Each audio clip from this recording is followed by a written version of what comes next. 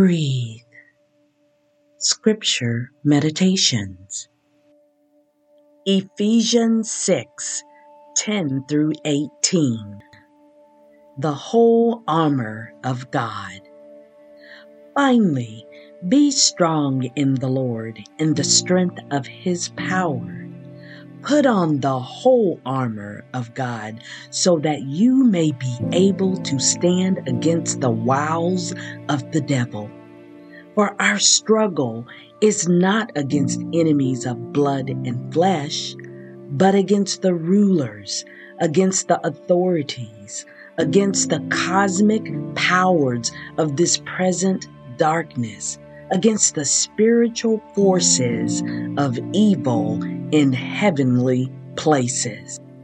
Therefore, take up the whole armor of God so that you may be able to withstand on the evil day, and having done everything to stand firm. Stand therefore and fasten the belt of truth around your waist and put on the breastplate of righteousness.